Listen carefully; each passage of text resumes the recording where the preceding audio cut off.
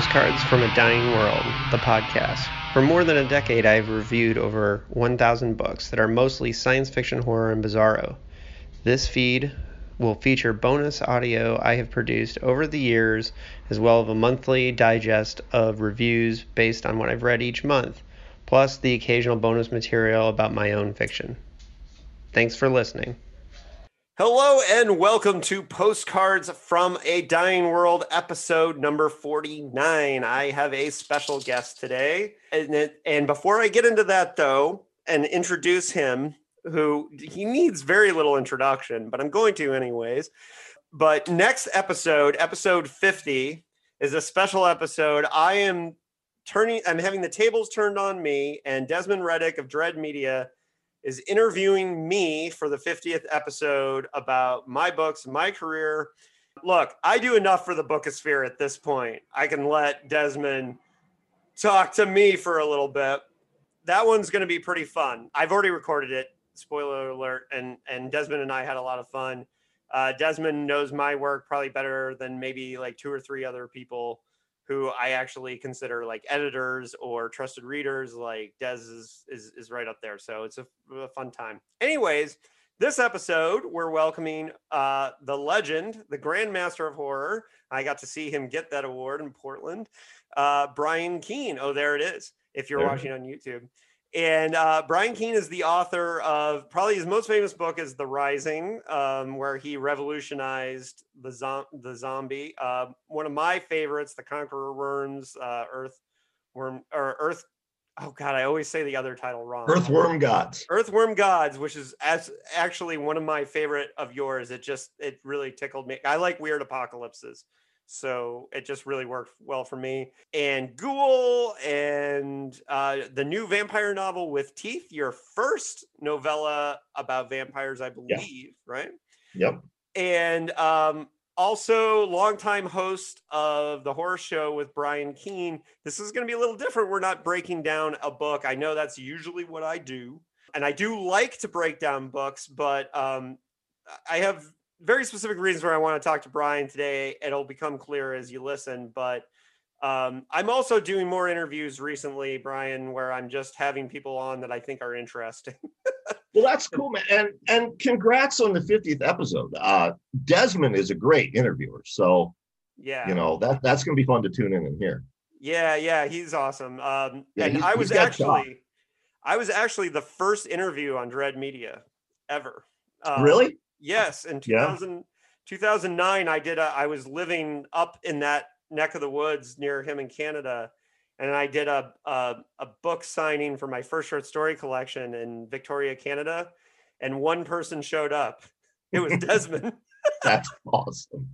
And he did an interview for his brand new podcast, Dread Media, at the time. Yeah. No, he's a great interviewer, so congrats on that. Yeah, it was pretty cool. So, but anyways, so Brian, for anyone who might be new to your work, because I know I got a lot of sci-fi people who listen to this podcast too, or people who try to check out these to get new names and authors. Tell everybody a little bit about who you are and where you come from. I know a lot of the listeners already know this stuff, but some don't. So give people a little introduction into to Brian Keene. Yeah, I mean, I've written, over 50 books at this point. I'm primarily known as a horror writer. Most of the awards they give me are for my horror fiction, but I do also write, sword and sorcery, weird fantasy, crime fiction. I've done a lot of nonfiction, just one of my icons is Hunter S. Thompson, and I've always liked that form of socio-political essay writing. So I do a little bit of everything. I also have written for both Marvel and DC, as well as, media properties like Doctor Who and Aliens and the X-Files. I've been doing this, I guess, 20 years now? Yeah, for quite a while. Yeah, nobody's told me to leave yet. So, I'm going to stick with it until that happens. Well, and look, so a lot of people know you from or discovered you through, you did for many years, you did the Horror Show with Brian Keene podcast. Right. And one of the reasons why I kind of wanted to have this conversation is part of, a lot of, when, you know, as somebody who listened every single week to the horror show with you and your awesome co-host, I felt like it was interesting because I had already met you and hung out with you at conventions. And so I could understand that there was a slight difference in the persona you were creating for the show to Right. be entertainment. And for Brian Keene, the chill dude that I hung out with at conventions. And so, like, what I kind of wanted to do was I wanted a chance to give people kind of a window, like a little more, I'm not going to say toned down, but a little bit more natural Brian Keene. And I know you've done lots of other things on YouTube and stuff recently. So that's out there. But just for my sake, I wanted to give people a window into, because I think you're an extremely thoughtful person who thinks very deeply about the craft and the genre as a community. So let's start first with how you discovered horror fiction and, you know, like what it meant to you as a kid, because I know you're one of those like Jeremy Robert Johnson and I who were locked in from a Oh, very young yes. age. Oh, absolutely. I'll be 54 this year. So for me, it started back in the early 70s. And for like a lot of people my age, it wasn't prose fiction. It started with comic books. I can very distinctly remember 1976. I go to the newsstand with my dad, and he buys me my first two comic books. And it was Captain America and the Falcon by Jack Kirby, which was cool and very colorful and, bonkers. But the other one he gets me is this comic called The Defenders by Steve Gerber and Sal Buscema. And there's witchcraft and weird aliens and all this weird science stuff going on. It was a horror comic. It was a superhero comic ostensibly, but it was horror. And I'll never forget, I read it cover to cover, and then I read it again before dinner. And after dinner, I went back to reread it, and I noticed it said written by, and it clicked in my head. This is a job that a grown-up can have. So, for a couple of years, it was comics, and for whatever reason, I gravitated toward the horror comics. Now, I did not have an easy upbringing. My parents tried to do the best they could, but it was the immediate aftermath of Vietnam, and America was tearing itself apart. And my dad was a non-veteran. I know he was pretty messed up from it. Most of my friends' fathers were pretty messed up from it. I've written extensively about that, fictionalized, but drawing from that for a novel called Ghoul and a movie called Ghoul. It wasn't an easy upbringing. So maybe subconsciously that's what attracted me to the monsters and the scares. I don't know. All I know is I always thought the monsters were the coolest thing. Eventually I did graduate to prose. I think first was Stephen King, and then immediately after him, F. Paul Wilson. And, it took off from there. I'm a voracious reader. I read sci-fi, I read fantasy, I read, nonfiction, historical accounts, whatever I can get my hands on. But the horror genre is always going to be my favorite. Mm-hmm. Yeah, and it's that idea that you have to be a reader really before you can be a writer, because you have to kind of have the brain that consumes words, and Yeah. if you don't, you're good. That kind of poserness, if you're not actually a reader, shines through so quickly when you're reading like a manuscript or something by somebody. Did you have a story that was kind of like a light bulb moment, or like any? Can you point to any like novel or story that really, like, for me it was The Raft by Stephen King. Like, That was a great one. I remember reading that in high school. A girl I knew her since first grade, and I know her still. She runs the library in my hometown. Erica Hamilton, shout out to you, Erica. She had a chapbook of The Raft, and I remember we were at some assembly. I think we were in 10th grade, and the whole student body's there, and we're not paying attention to what's going on the stage. We're taking turns reading this Raft chapbook. I think probably for me with King, it was what taught me the power and the possibility of writing. It was pretty early on, and it was Salem's Lot. It's this novel about this small American town, and it's slowly dying. And in the novel, of course, what's killing it is a vampire. But living in this small rural Pennsylvania town, which was also slowly dying, and what was killing us was you know unchecked capitalism was killing our paper mill, and everybody relied on that paper mill for a living, whether they worked there or not. And I can't sit here and say as a kid that I saw all those parallels, but I felt them. The novel felt very real to me. The kid in the novel, Danny, it's the first time I remember really identifying with someone. And it it it was the first time that I read something and it wasn't just a story to me. I was like, wow, this is really about something deeper. So that was my first inkling that there's power in what we're doing. And absolutely, growing up where you did in Pennsylvania, I'm sure connected you to that novel in a way that very little else would.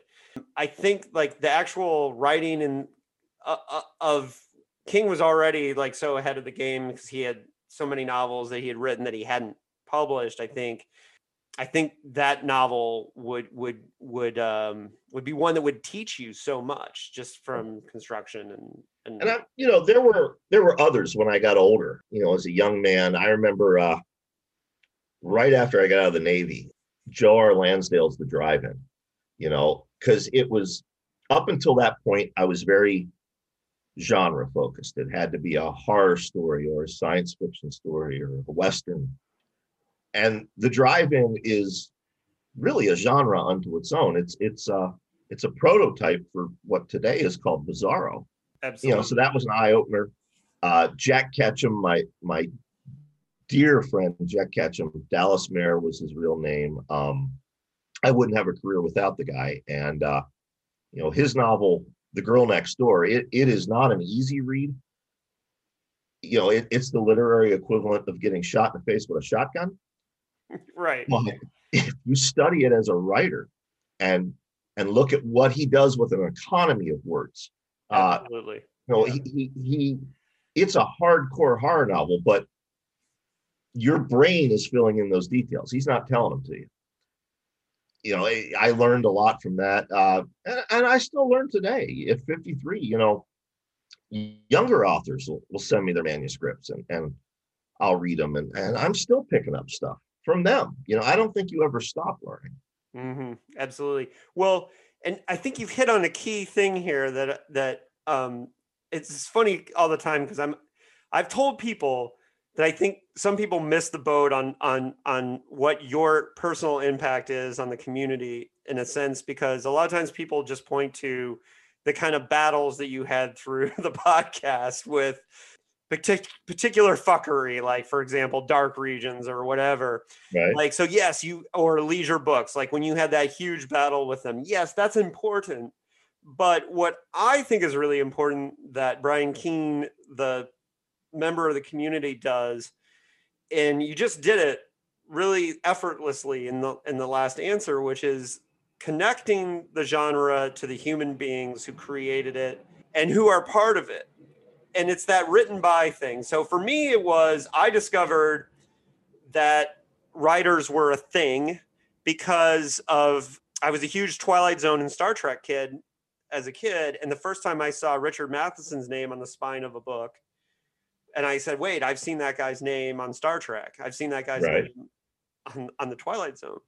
I think what you did that's underrated on the horror show is connect people to the humanity of the genre, like who we are as people. And a book like The Girl Next Door couldn't happen without the humanity of Dallas, right? Absolutely. So a lot of times what we see in the genre community is there are writers who may have commercial success but don't like stick around because they don't have that kind of human connection. Or you might have somebody self-publish a novel, they might be wondering like, why am I not connecting with the audience? Why am I not connecting with the thing? Well, a lot of times they have like excellent plot points and maybe they have a great idea, right? But so much of what the most important words in Scare are CARE, right? And if you don't, Absolutely. right, and I know it's corny, but if you don't connect to the humanity of it, what the fuck are we doing? Well, that's absolutely it. That's why, let's take cinema, for example. Friday the 13th, sure, they're fun to watch. It's fun to watch Jason slaughter a bunch of surplus teenagers, but they are not effective horror movies. If a reader or a viewer of horror, if their desired intent is to be scared or made uncomfortable, Friday the 13th ain't going to do that for you, because you don't give a shit about any of the characters. You don't care about them. Horror is most effective when you get down to the humanity and give your reader or your viewer a reason to empathize with these people and the terrible things that are happening to them. Exactly. But what I really do want to drill down on this is because I do think that the humanity of the people who make it is so important as well. Absolutely. Because what I think was underrated about what you did with the horror show was to, in the interviews, connect people to, like, who is this human being and this person who, for example, because I don't live on the East Coast, I've never had the chance to meet Stephen Kazanowski, right? Right.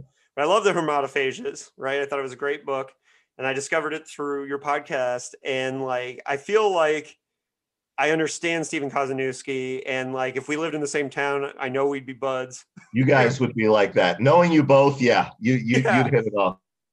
But like, what I really appreciated is that, like, through the podcast, I got a chance to I wanted to read the Humanophages, not just because the concept is very, very me, sci-fi horror, right? Right. Like, I love the concept, but the reason why I took the next step of actually ordering the book and getting it was because after a couple of appearances, like, I felt like, after he had a couple of appearances on the podcast, I'm like, I understand that dude. He's somebody I can relate to as a part of the community. And so I tell people too, is like, don't be afraid to show people who you are, because sometimes that can be the reason why somebody wants to pick up a book. Absolutely, it can. Yeah. And it was.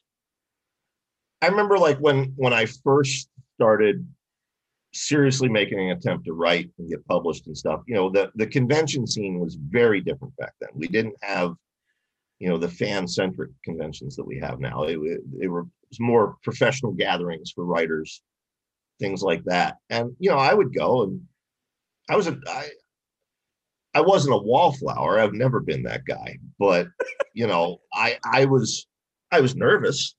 Meeting Dallas for the first time, meeting Lansdale, meeting Richard Lehman, all these guys, and they were just fucking human beings, man. They had the same fears and the same worries and everything that I had, and they were uniformly all welcoming.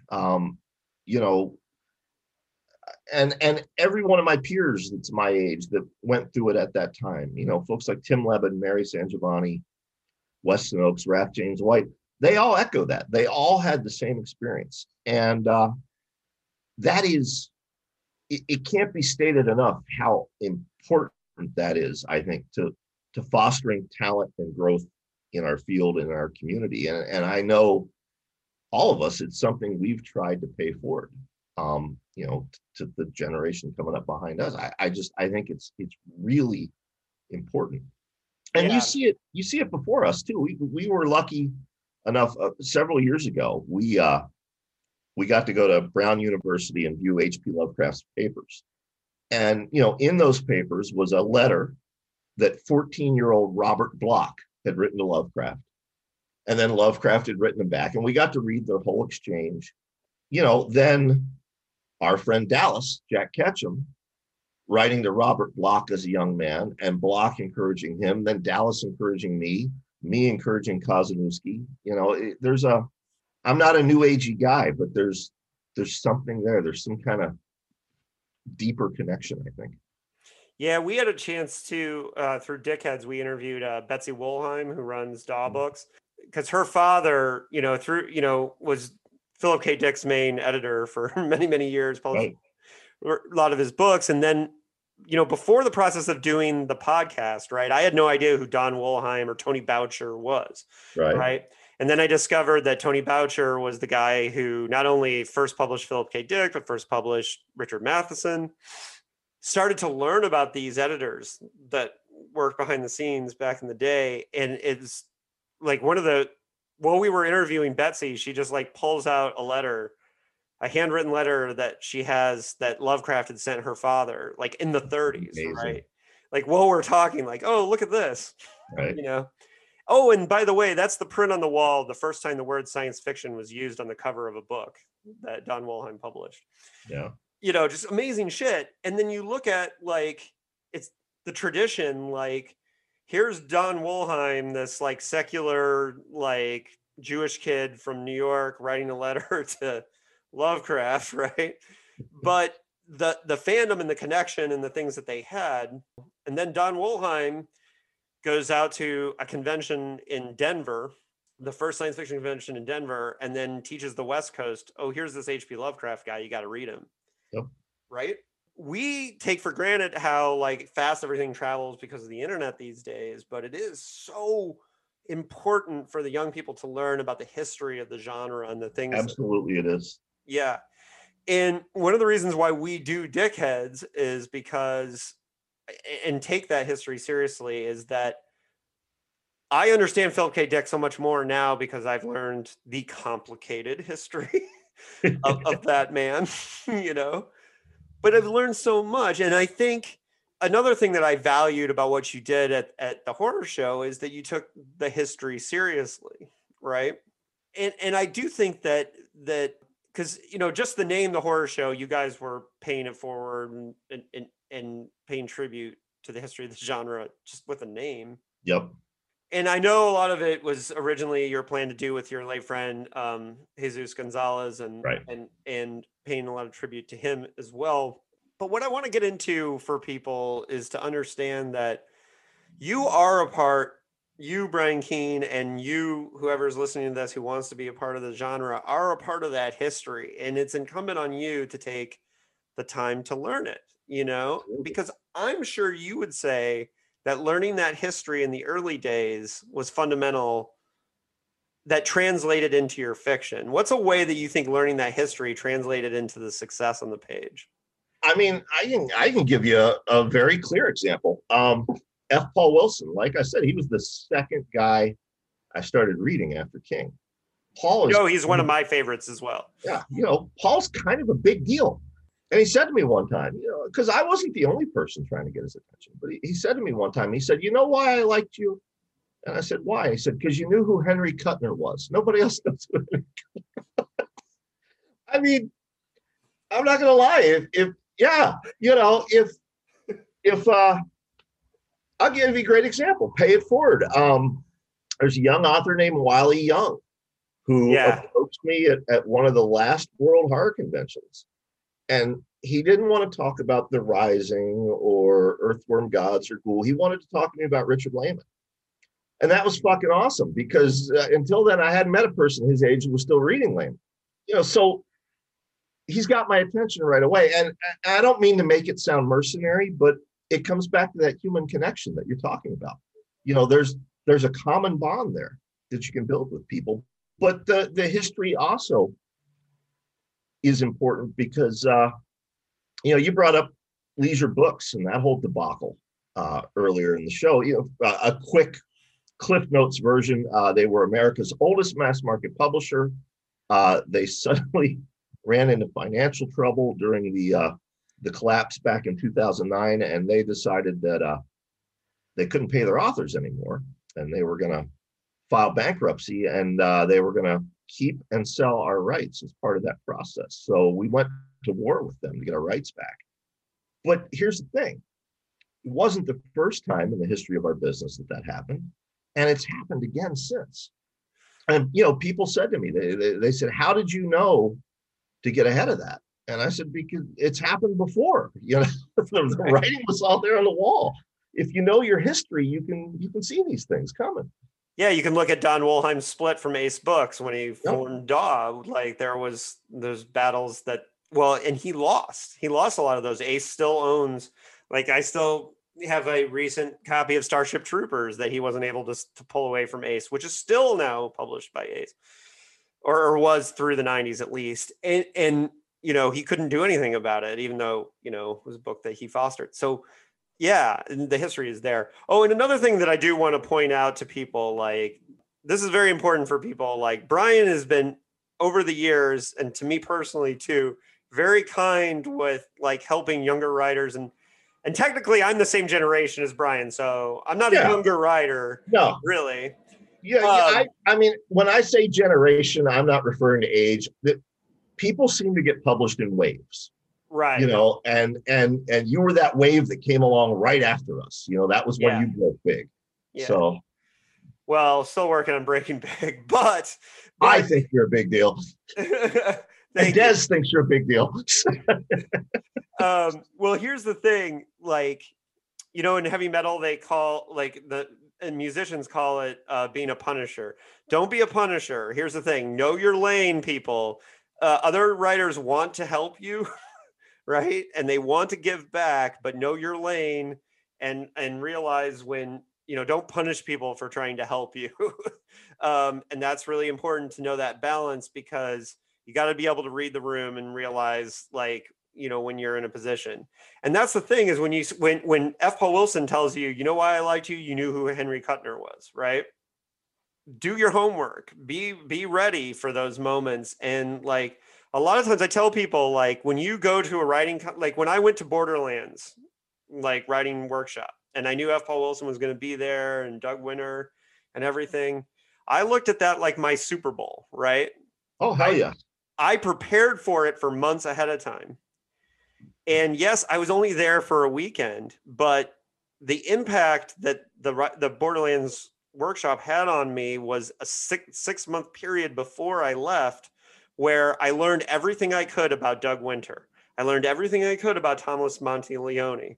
I learned everything I could about F. Paul Wilson, because I wanted to be prepared. And if you want to take this career thing seriously, preparing and taking everything seriously that you do, finding ways to separate yourself, right? So Doug Winter is an insanely tough editor, right? Oh, yes. He's brutal. He makes people cry. I did my homework. I knew that before I went in. So I was ready. And then when people were like basically in tears on the side of the room when he's workshopping stuff, I was ready. I had a like steel cage around my heart. And I think I have Doug's never edited me, but he has reviewed me. Yeah. There have been times where he's been kind, and there have been times where he absolutely eviscerated me. And in hindsight, he was right to do so. Right. Anyways, I'm sorry to go off on a tangent, but I want because I value the time that you've put into mentoring younger writers, and it shows in the impact that it has down the line.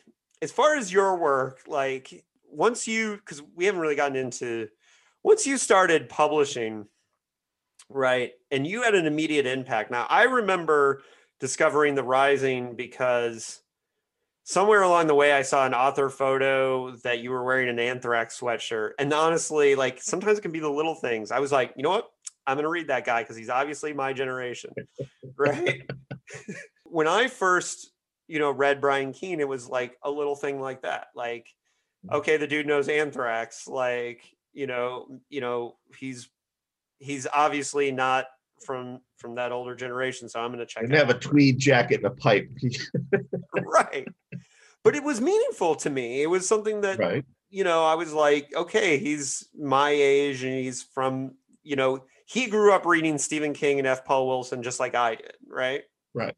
So like, I assumed at that point that you were, that you had read Richard Matheson and all those things growing up like I had. And I wanted to see what somebody from my generation had created.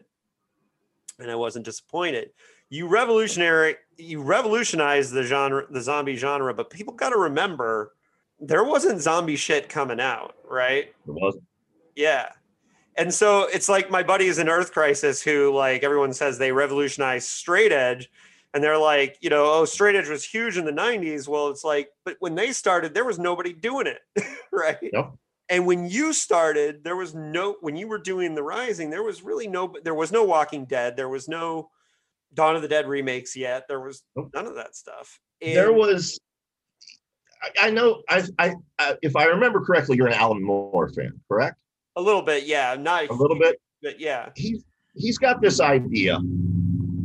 He puts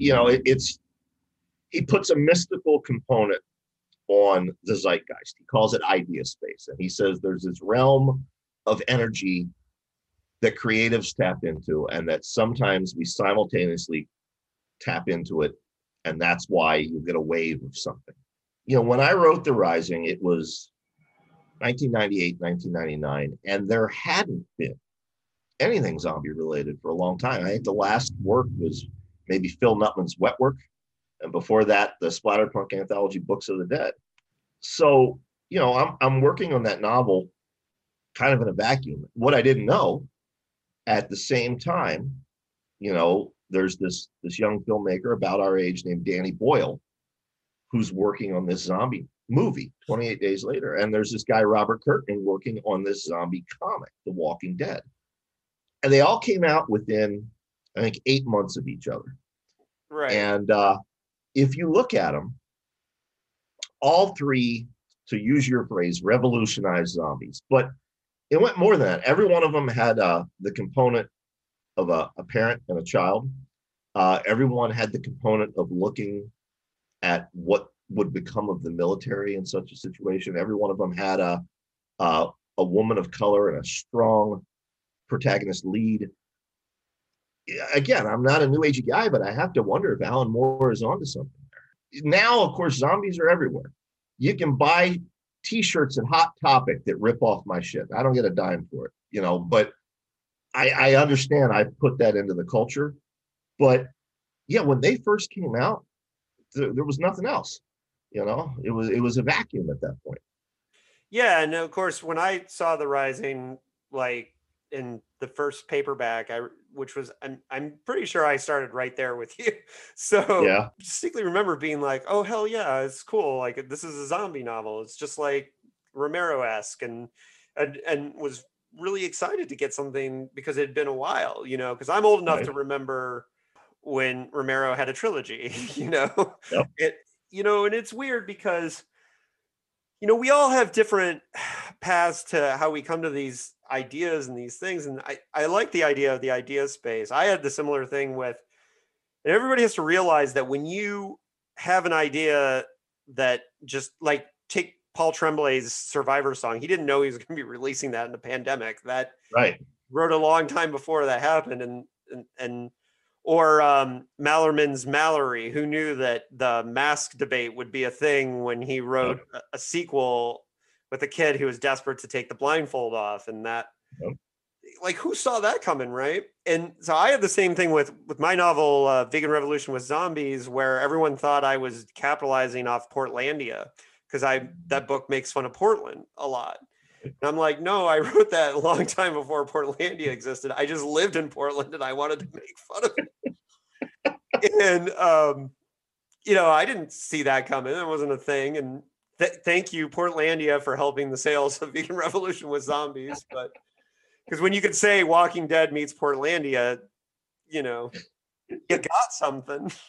You don't know those things. And so, yeah, when The Rising came out, it was perfectly timed, and you had the prose angle set up. There was the comic books going on, and then there was the movie. But I think you were a little ahead of those guys, because I remember feeling like it was the first time I saw a zombie thing in a long time. The hardcover came out 2003. The paperback came out 2004. I think 28 Days Later came out between the paperback and the hardcover, and then I think The Walking Dead followed the release of both by about maybe 4 or 5 months, if I remember correctly. So, but I want to drill down on this, and the thing is, as somebody who values and understands the history of the genre, do you think knowing that history guided the path you took, for the subject matter that you wrote, for the way you kind of pushed your career forward, because I've always appreciated like the direction that you took with things, because I always felt like you were thinking in terms of legacy and history at all times, or am I over reading it? I mean, somewhat. The first 10 years, I wouldn't say legacy was driving me at all. The first 10 years, I came into this a fan.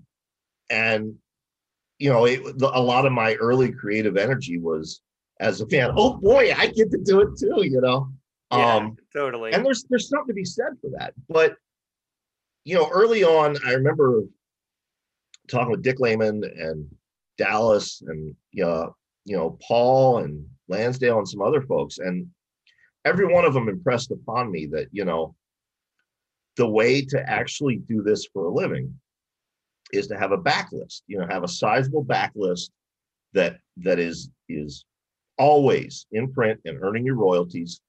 I know Jesus Gonzalez had gotten the same advice. And you look at me and him both, we were always working on the next book. We didn't take a break. It was the old pulp writer tradition. You finish one, you eat lunch, you start the next book. And some of that is growing up watching my dad and his buddies at the paper mill. It's the same mindset. They worked 7 days a week, shift work, 2 weeks off a year. They'd leave the house to go to the union meeting every week, but other than that, it was work, work, work. So the first decade of my career, that was pretty much the driving focus. Later, when I became a father again, I realized what that kind of work ethic was actually costing me. It cost me a marriage. It was costing me early time with my kid. I kind of forced myself to reprioritize, and it felt strange at first. Yeah. It felt strange to do it first, but I'm glad I did it. And that is when I started thinking about legacy. It was when, here these last 10 years, I mentioned Wiley Young earlier, or somebody like Wesley Southard. These are very capable authors, very talented authors. But, they're coming up to me and saying, yeah, I read, The Rising when I was a senior in high school. And I realize to guys like this, I'm their Richard Lehman, I'm their Stephen King, I'm their Paul Wilson.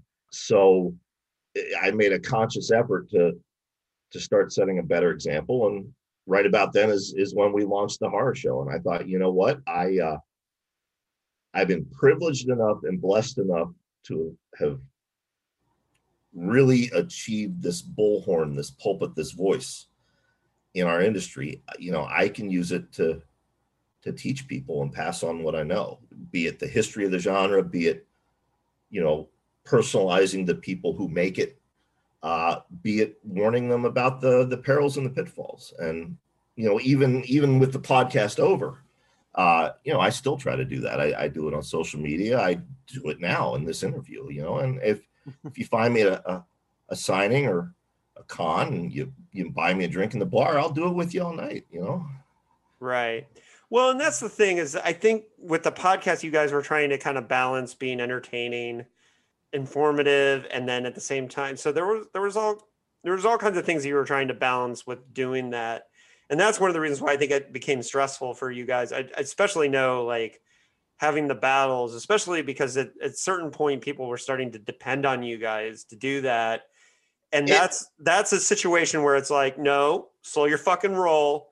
It is not Brian King's job to collectively save your ass or Dan Thomas or Mary Sangiovanni. It's not your job to defend the genre necessarily, right? Like, you were doing a volunteer gig. Yeah, but what finally broke me, and I mean, yes, it was a volunteer gig, but look, let's be straight up. I was making money off that volunteer gig. It was a nice secondary revenue stream. Yeah, but it's true. What finally did it for me? The last two really big incendiary news stories we reported on that impacted everyone in our field became a little bit more personal too. Yeah, I was no longer an observer. I couldn't sit back. You know, we always prided ourselves on reporting the facts as facts, the allegations as allegations, and letting the listeners make up their own mind. And I had a lot of trouble doing that with those last two stories. One of them involved somebody I have known my entire career. Mm-hmm. And the other one ended up involving somebody who was, you know, quite a bit on the podcast. And I could not in any way condone either of their behavior, but I share as much blame as anyone else for bringing them into the field in the first place. Yeah. And it fucking broke me, man. I'm trying not to get emotional now. It shattered me in ways. The only other thing that's ever broke me that hard was when Jesus Gonzalez passed away. And I told Mary and Dave and Matt, I said, I cannot do this anymore. I'm going to have a stroke, or I'm going to press the nuke button and bring this whole fucking industry down, one or the other. So, you know, we went out on top. It's the only way to be safe. Right. Yeah. I mean, you know, we can laugh and say, well, we went out on top, and we did go out on top. But I realized that to do that kind of work, that bullhorn and that pulpit that I had actually gets in the way of doing that kind of work. When you know everybody in the business, it becomes impossible to report on everything in the business objectively. What's nice is that, you know, it's been over almost exactly a year now, and I do see multiple other people stepping up and trying to do the same thing, and that's very encouraging. I like that. Yeah, well, and listen, as somebody who, I had an interesting reaction when you announced that you were done doing it, because as somebody who listened every week, who looked forward to it every week, and, you know, enjoyed hearing your voice every week, right? And Mary and Dave and Matt, and just, you know, it's like kind of like hanging with friends. It was very different from some podcasts because it really did just feel like hanging out, right? The very first, I had the reaction. I remember I was on a walk when I was listening to it, and I had the reaction like I took a few steps and I was like, God, that sucks. And then I thought to myself, you know what? I'd rather have Brian writing. I'd rather have like a stack of books someday that I know came out of that period. I'd rather know that Brian is spending time with Dungeon Master. I'd rather know that those things are happening than get what I got out of the podcast, right? I'd rather have you doing those things, right?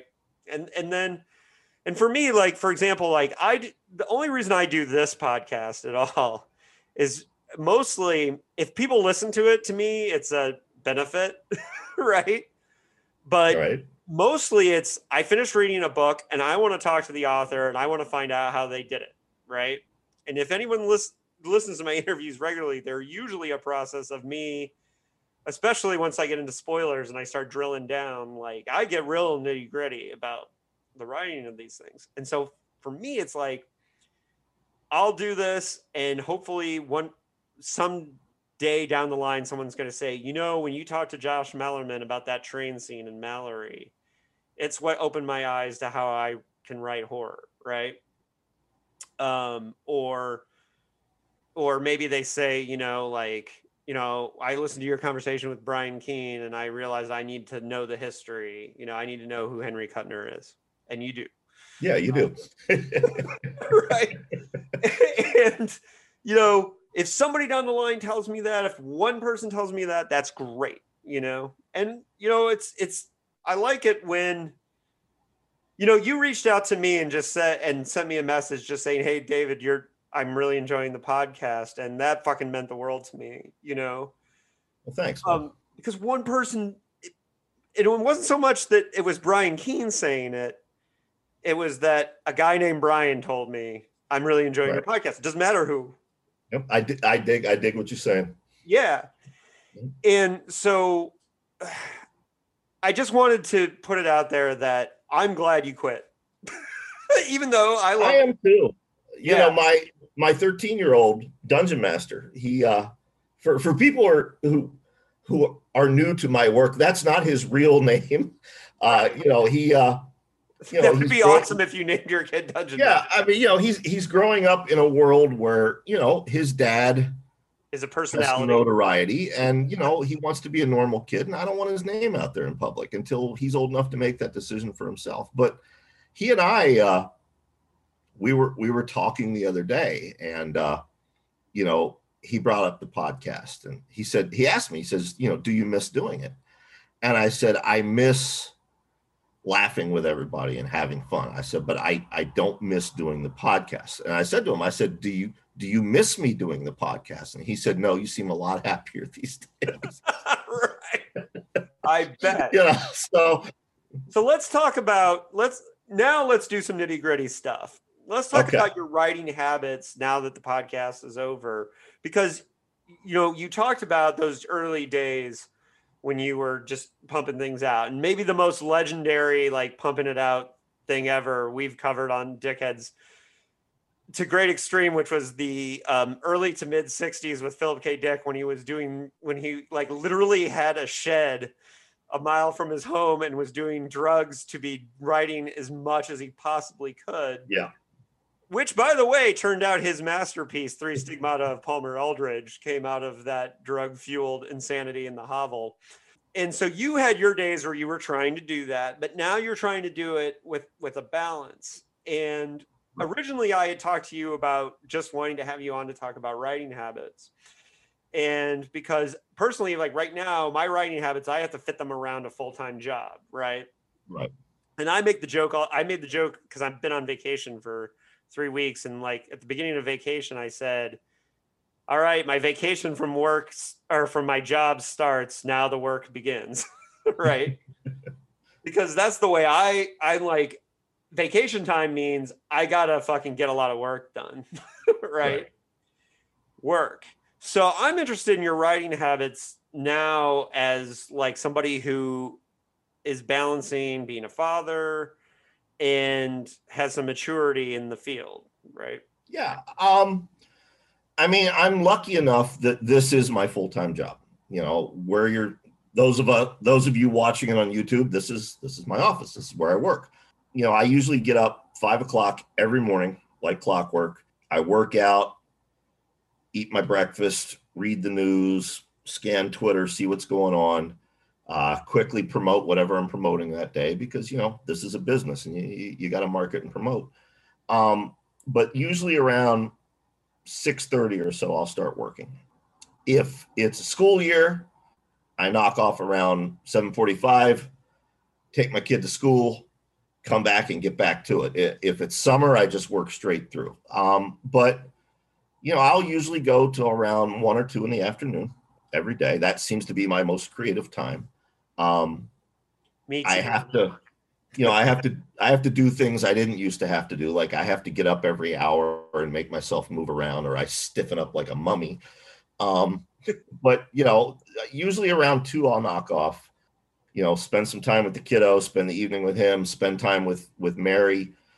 If, he's 13, if he'd rather be playing Minecraft with his buddies or, chatting on Discord, and, I might come back to work in the evening. Mary works best at night. Her best hours are from like 8:00 at night till about 4 a.m. So that's when she writes. So, I'll spend a couple hours with her together. And then when she starts working, if I still have it in me, I'll come back and do another hour or 2 of work. But the prime are those morning hours. And I try to do that 7 days a week. Now, like you said, I'm older, I'm balancing family and everything else. Come the weekend, I'm not beholden to that schedule. If the kid wants to do something, or I decide I want to go fishing or fuck off and play Xbox for the day, I'll do it. But Monday through Friday, I try to stick to that. Yeah. And I think having routines and things that you do are so important. So what I did was I work in Ocean Beach, which is, I work with kids with disabilities. So like I'm a teacher's aide in a classroom for kids with autism. And the school that I work at is in the hippie surf town part of San Diego. And I was spending an hour a day, because I lived in another part of the city, an hour each way coming here on the bus, which was fine because I liked reading. So I was getting all my reading done because I could read 100 pages in a bus commute. Before that was fine, but then I had the realization that the most important time for me writing was the morning. So my wife and I had a discussion, and I was like, well, if I lived in the same neighborhood as the school, I could get up at 5 a.m. and I'd have 3 hours to write, and I would only have to like put on my shoes and go out the door with 10 minutes. You have to find ways that adapt to your schedule to make sure, and for me, moving closer to work is more expensive because I live near the ocean now. But to me, that cost of like $200 or $300 more a month in rent was worth it because I'm being more productive. I'm getting more work done. And you've hit on it. You have to find what works for you. Bev Vincent has had a very successful career. Bev still has a day job, and he just gets up an hour early every morning, and for that hour, that's when he does his writing. When I still had day job, and I had all kinds of day jobs. I worked in a foundry. I was a truck driver. I was a disc jockey. I worked in a daycare center. But I would try to find an hour or two every day to write. It sounds stupid, but you talk to so many people who will tell you about the novel they want to write, and the characters and the plot, and maybe they've drawn this elaborate fantasy map. And when you say, well, how much have you written? Oh, I haven't. Yeah. Writing involves just that. Writing, it involves your ass in the chair and your fingers on the keyboard. Yeah. Well, that's the Oliver Stone saying: the most important equation in writing is ass plus chair equals writing. Yeah. And sometimes that limitation of saying like, I've only got those hours. A lot of my most productive writing is because I know, like, all right, I have from when I get the dogs out and everything ready, I have from 6 a.m. to 8 a.m. where I'm just locked in. I just recently wrote a full draft of a screenplay in 17 days while working full time. That's impressive. Yeah. Well, part of it was because I was just like, all right, I can't play basketball this week with my homies, but and I'm just making decisions no watching movies this time. I'm just going to go sit down and do it in discipline. But a lot of it happened in that 2-hour window every morning because I just got fucking locked in, and I said, here's my time. And I got to haul ass. Can't look at the internet during this time. Obviously, a lot of people were wondering why I was so quiet. It's because I wrote a script in 17 fucking days. A lot of it's discipline. But all right, so what's some of the work that you've finished since the podcast was over? Like what do we have to read now? Well, let's see. With Teeth just came out. Stuff I finished in the last year. With Teeth is out in paperback and ebook and audiobook. It's a vampire novella. If you write horror, sooner or later you are expected to write about vampires and write about werewolves. If you don't, what took you so fucking long? Yeah, so that is out. I got that shit out of the way.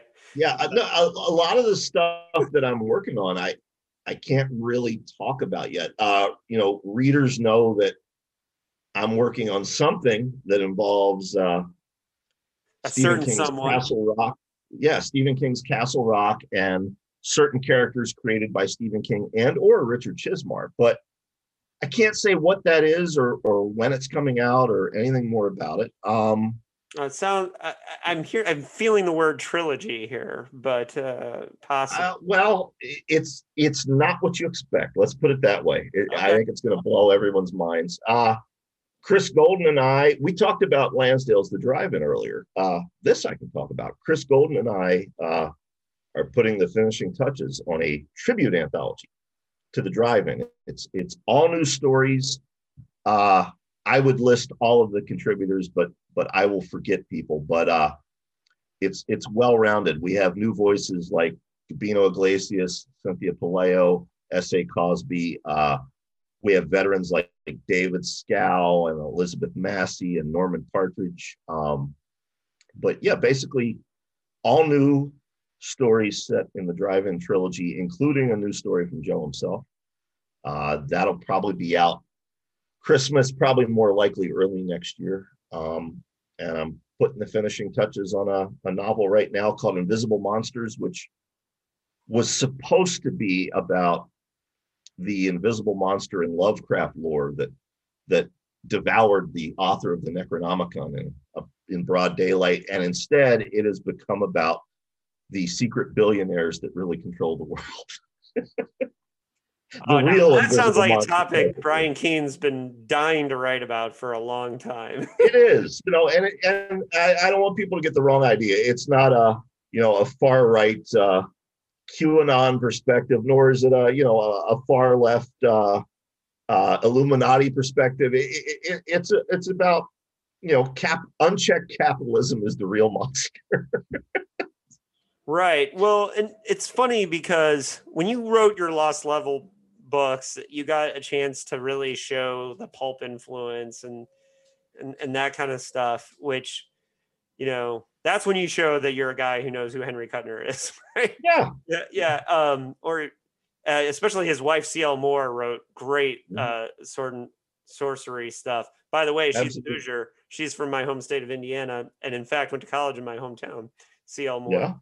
Yeah. Speaking of that history, I guess I'm really looking forward to seeing where you go with things, because you have a lot of time to develop a zero fucks given voice. A lot of people don't understand when Stephen King said he was retiring.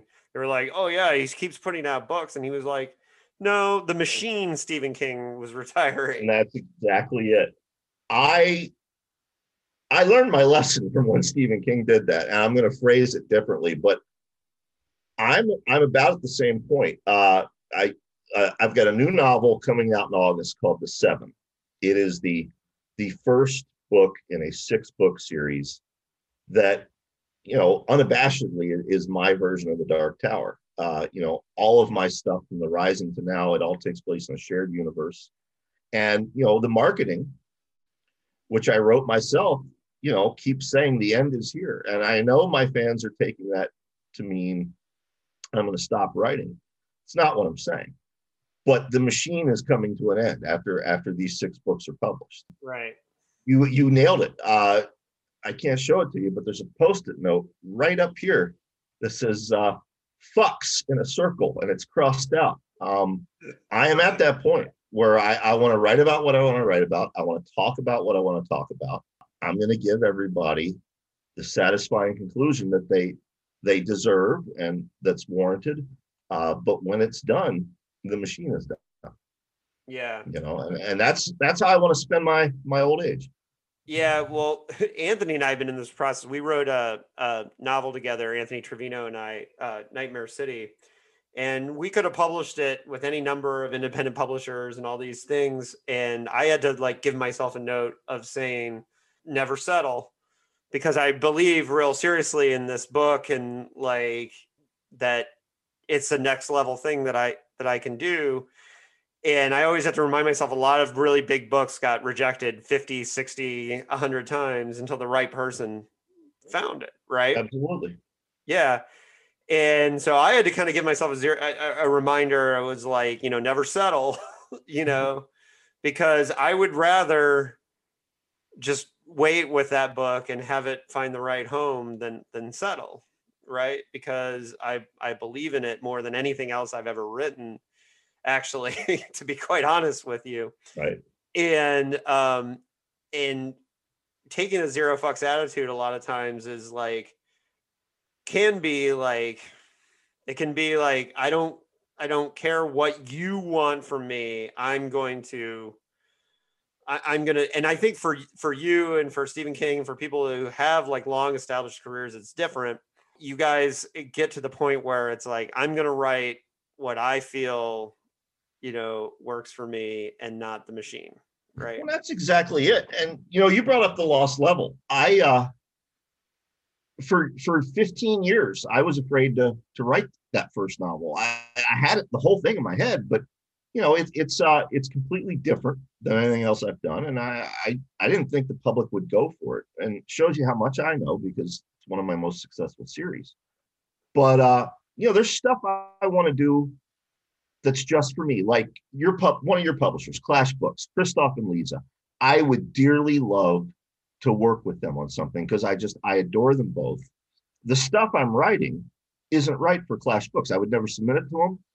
I want to be able to sit down and the machine is done and I can say, okay, I'm going to take the next couple months and I'm going to write something specifically that I think Lisa and Christoph will enjoy. I don't have the luxury of doing that yet, Right. But I can see it on the horizon. I can see that point coming, Mm-hmm.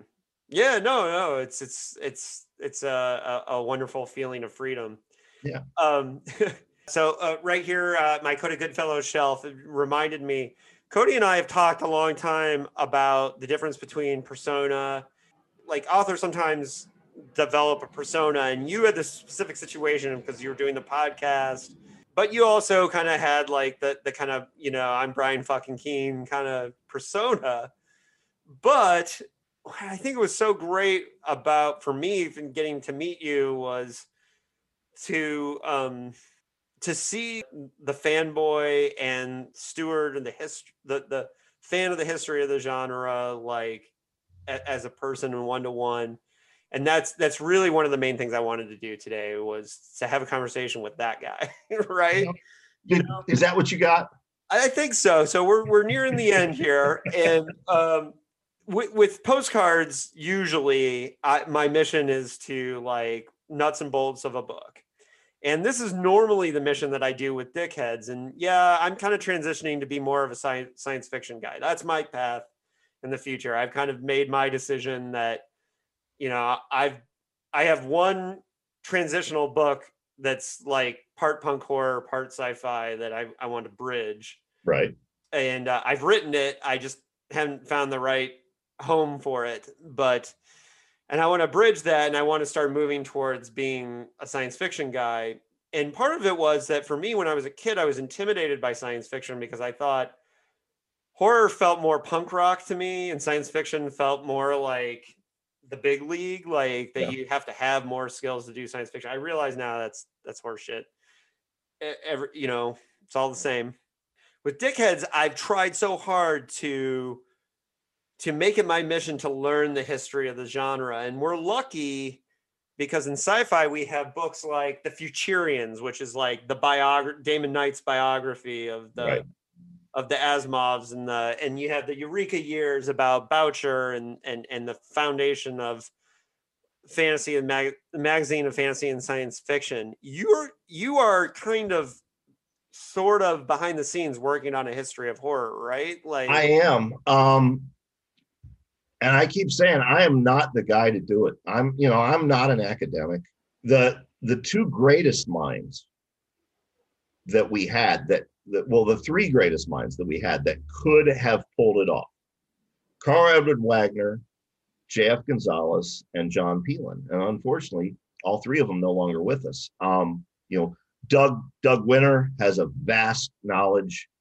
There's other folks that have a vast knowledge. David Scow, I don't think people credit him enough for his knowledge of the history of the genre. That's why I had him on the Matheson show. Like I basically said I wouldn't do it if I couldn't get Scow. Yeah, I mean, David has forgotten more than you and I will ever learn or be aware of.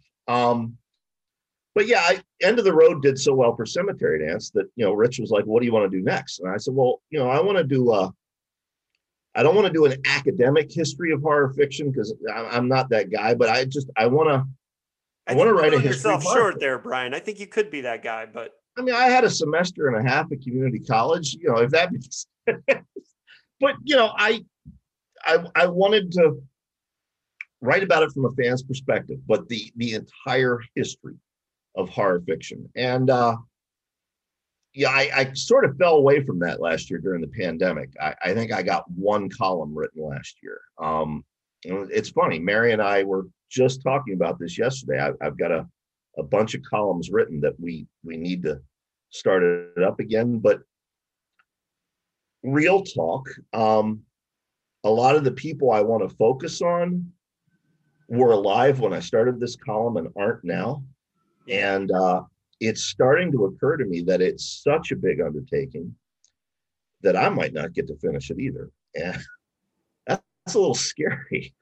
But yeah, I'm going to try. I'm going to make an attempt. And if I don't get it finished, Stephen Kozanowski, who we mentioned earlier, he's in charge of my literary estate. So he's going to find out now listening to this show. He is going to be in charge of finishing it. So yeah, he has been drafted. He has been drafted. Well, I think you're selling yourself a little short because you know the history. Now, writing an academic book is a totally different thing, but I would say forget that notion. If you look at the Futurians, for example, Damon Knight's class. It's a great book. It's a great book, but he doesn't worry about making it an academic. He makes it like, I want to make you feel like you were there in the 30s and 40s with them.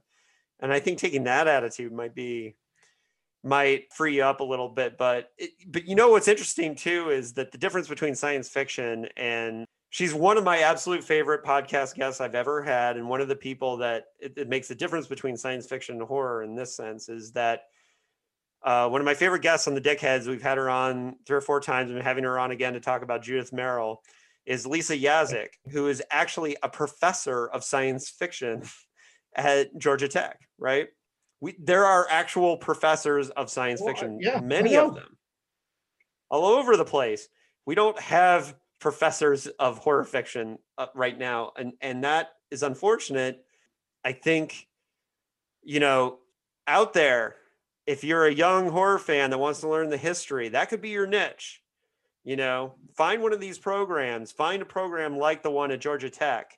I'm sure Lisa, for example, if she had an undergrad who said, like, I want to be the horror expert, I want to pioneer this field, there's a home for you. There's a PhD with your name on it that Absolutely. You could be that person. So somebody out there listening, finish this work for Brian, and you realize who your first interview is going to be. And that's who, I don't want to say I'm jealous of, but the people I am in awe of in this industry. And understand, I'm coming from a place where I've been on the bestseller list, and I've done this and I've done that. And I'm not bragging, I'm putting things in context. Right. The people I'm in awe of are the people like Doug Winter, like St. Yoshi, who can talk about this with the magnitude and the gravitas that it deserves, with that PhD in mind. I can't do that. I lack the vocabulary and the critical thinking to do that. I acknowledge it. I can come at it as a fan and say, here's why this is cool. But yeah, I'm in awe of people who can do that. And absolutely, our field needs more of that. So I echo your call. So let's put this out to the universe. Brian Keene, David Agranoff, right now, we're saying somebody out there who's younger, that's your angle. That's your path. Be that person. Because I guarantee you, if you go to a PhD program at any one of these professors that study science fiction, and there's really good programs in England. There's like Dr. Una McCormick, who is known for writing Star Trek novels, but she just retired from teaching science fiction for many years in England, right? It's hilarious that she left to write Star Trek novels full time, right? But there are people who make their career. Like, I am so jealous every time I see an email from Lisa that has her title, right? Professor of Science Fiction Studies. I'm like, dude, she was way smarter than me. If I had done that back in the day, I'd be such a fucking happy person studying all of it. And somebody out there is going to fill that role for you. And I keep writing the columns, keep doing your thing, because your version of it, Brian, is going to be footnoted in this person's work in the future, and because we need that firsthand knowledge. So if I sound like I'm really pumping you on that project, it's because that's the one of yours that this guy who loves the history of the genre is just dying for, I'm on it, dude. Yeah. So, all right. So I've taken a lot of your time, Brian, and I just, let's go through what the news is. So With Teeth is the most recent release. With Teeth is the new release, and the 7 will be out in hardcover next month, August. Wow, And that's got to be quite a feeling to get that done, right? it's a good feeling.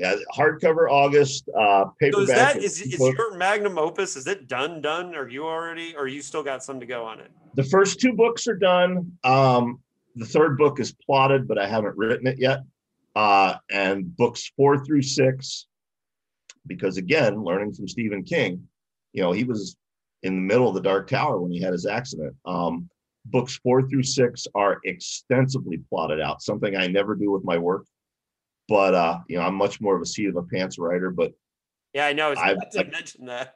Yeah, I've done copious notes just in case something happens to me. Here you go, Kazanowski. Here's how you finish it.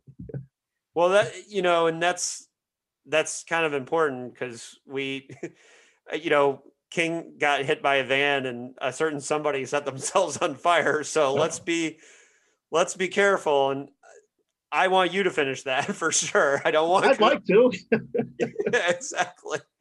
Brian, I really appreciate your time. I think the world of everything that you've done for keeping and validating the history.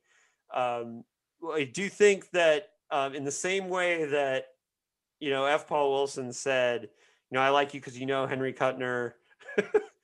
We want people to not forget, like, people like F. Paul Wilson who are so foundational and so important to, and I know right now he's still a bestseller. So it's like kind of, but also like people know Paul from his books, but like the amount, he's my plotting Yoda. Like I look up to him for plotting, and nobody plots like that guy. And Agreed. I think looking at the impact that some of these writers have on a deeper level, like going forward, and some of the and especially too some of the lost voices from the paperbacks from Hell era too, we're losing people all the time from that Absolutely. era. What Valancourt's doing with reissuing a lot of those books, like learn your history, folks, like read about the genre. You guys have no idea what it was like reading horror in the late 80s, early 90s, when like you could go to a drugstore and get it and they were on spinner racks and it was fucking awesome. Like, yep. That was great shit. We lived paperbacks from Hell. Yeah, I know, exactly. And and it's hilarious too, because there's sometimes with paperbacks from Hell, when you look at that book and you're like, sometimes you're thumbing through that and you find books that you didn't remember reading, and then you're like, oh shit, I remember that weird cat horror novel. Well, and I was so undiscriminating. I read everything. So I read a lot of shit back then too, like William W. Johnstone, that the Devil's Cat, the infamous one. I read that and I knew it was terrible, but I was 14, so I still loved it. Well, right, and then every once in a while you get like John Shirley Sellers, which has a hilarious cover with like. I can't remember what the tagline was. The tagline was hilarious, but that's a fucking incredible novel. And John's a fucking, he's my favorite writer. So like, and I've worked with John and that book is like kind of like a cheesy paperback, but God, it was a fucking masterpiece. Big influence on me as well, man. Definitely. Yeah. And so you never know. So like, John's in that Zero Fucks to Give thing too. Like he just recently did a total Jack Vance style fantasy novel. Yeah. And it's like, that's something that he would have never done years ago. Right. He's one of the few that I still get a little starstruck around. There are very few. But yeah, I've run into him exactly twice. Once was the first World Horror I ever went to, and once was the year I got the Grandmaster Award. And both times I wanted to say all the things, and both times I immediately started babbling like an idiot, and I just shut myself up. Another one is Steve Bissette, the comic artist. Mary and I were at a con several years ago, and she was on a panel with him. And of course, Mary doesn't read comic books, so she has no frame of reference for who Steve is. And she invites him to lunch with us. And I sat there like, this is the guy with Alan Moore that did Swamp Thing. What the fuck am I going to say? I think for me, John Shirley has that. He has that effect on me. Richard Matheson had that effect on me. I couldn't. Yeah.